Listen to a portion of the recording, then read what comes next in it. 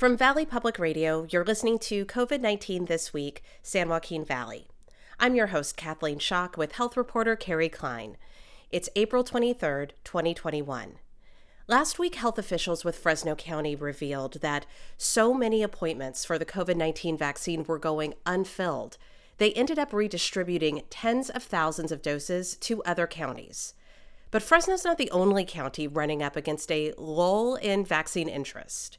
Is it due to hesitancy, barriers to access, or something else? To learn more, Carrie spoke with community residents in 3 Valley counties as part of this week's update. Welcome back, Carrie. Hi, Kathleen. Thanks. So, as usual, let's begin with a valley-wide status report. Okay, generally speaking, we're still doing great in this area. So fewer and fewer people are contracting the virus and fewer COVID patients are showing up in hospitals. We're right around 200 new cases each day, which is the lowest average we've seen since early summer. Deaths have not improved quite as much and are still hovering at around 50 per week. There's been more advancement this week in the state's reopening blueprint. Now, most counties are in the orange reopening tier, including Mariposa, Fresno, Kings, Tulare, and Kern, and Madera and Merced remain in the red tier. More than 630,000 people in our region have now been fully vaccinated. That's a little over a fifth of our population. And then another 11% have been partially vaccinated. So everything seems to be trending in the right direction, and yet last week, as we said, tens of thousands of vaccine doses in Fresno went unused. How did that happen? Well, in the last 2 weeks, there's been a steep drop-off in the number of vaccines being administered. But that's not just in Fresno, it's across the state. The numbers fluctuate day by day, but as an example, in our region, for 5 weeks in March and early April, there was always one day a week that hit close to 30,000 doses administered. Well, this week, the maximum was 14,000. In addition to Fresno County returning doses last week, so did Tulare. They redistributed 15,000 doses, though those just went back into Tulare County through a different entity, Adventist Health, which is opening a clinic at the International Agri Center. So with those 2 counties as examples, the problem is not supply or the infrastructure to get those shots in arms, but that fewer people are signing up than health authorities anticipated. Okay, why would that be if the vaccine has still only reached a third of the valley?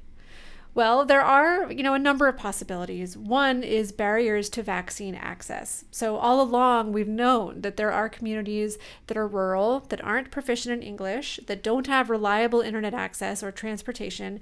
And it's possible that as time goes on, those communities are making up a higher and higher share of those remaining, and it just takes longer to reach them with the vaccine. But there's also this idea of vaccine hesitancy or of skepticism, people who are unsure about the vaccine or flat out refuse to get it.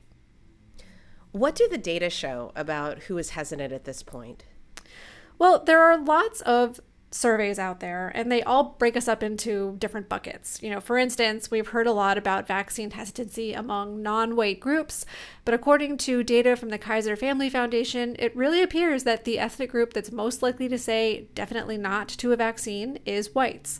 Also, adults aged 30 to 49, rural rather than urban residents, and Republicans, who are as much as 5 to 10 times more likely to refuse the vaccine than Democrats.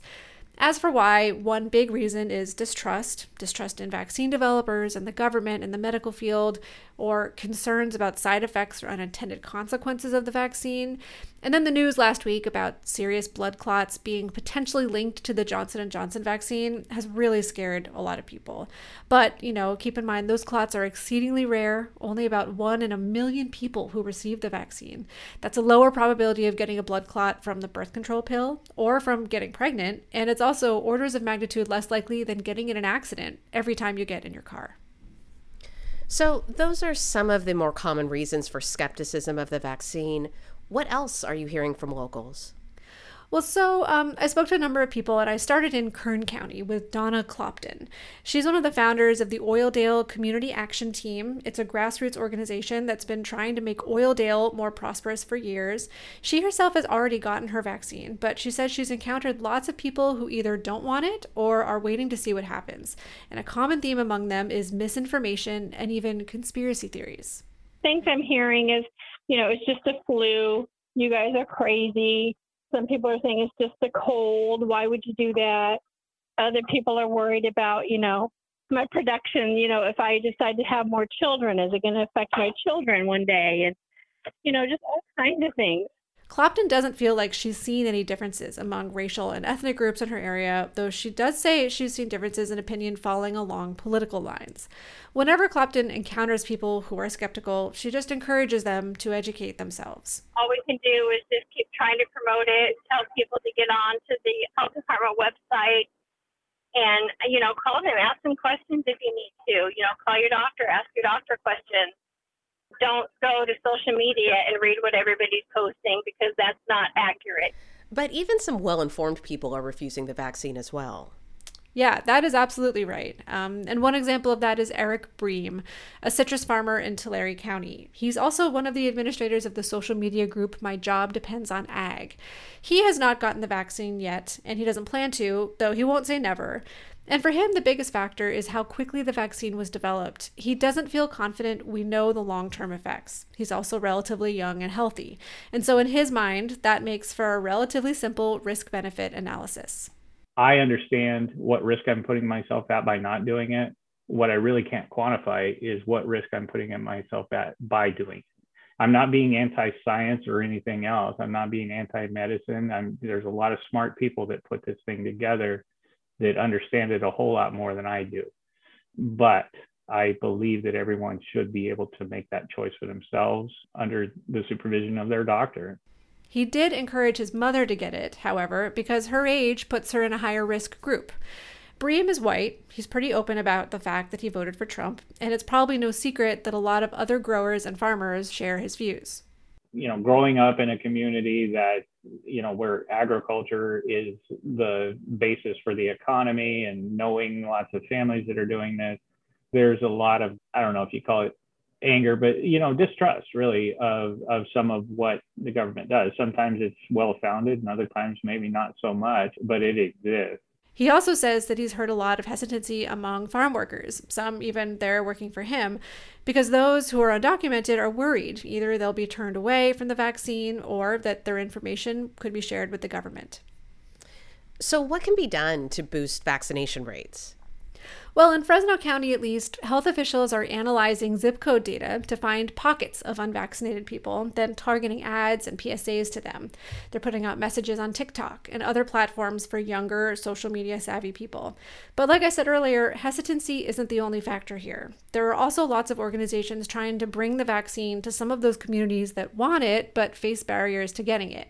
Take Linda Vang. She's a community health worker at Fresno Interdenominational Refugee Ministries, or FIRM, and she primarily works with the Hmong community. Her organization, in tandem with UCSF Fresno and the county, has been putting on clinics 2 days a week that target some of these more vulnerable, harder to reach communities.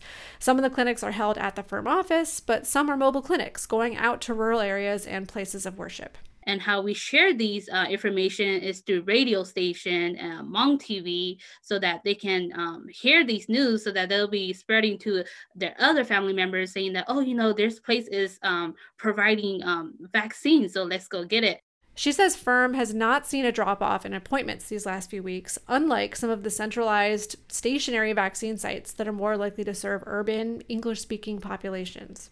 They say that it's easier to get the vaccine at our place too, because due to having languages that, because they can't speak English well. So having someone there to translate for them and letting them know what they're getting and what kind of information about the vaccine helps them and, boost up their confidence to get the vaccine. That's not to say vaccine hesitancy doesn't exist in the Hmong and other immigrant and refugee communities. But also, she says many folks prefer the single dose of the Johnson & Johnson vaccine and are waiting until it's back on the market before they sign up for an appointment. Well, Carrie, thank you so much. You're welcome, Kathleen. You've been listening to COVID-19 This Week with reporter Carrie Klein. I'm your host, Kathleen Schock. Thanks to our news director, Alice Daniel, and engineer, Dawn Weaver. We'll be back next week, and be sure to check out our other weekly podcast, Valley Edition. All this and more at kvpr.org.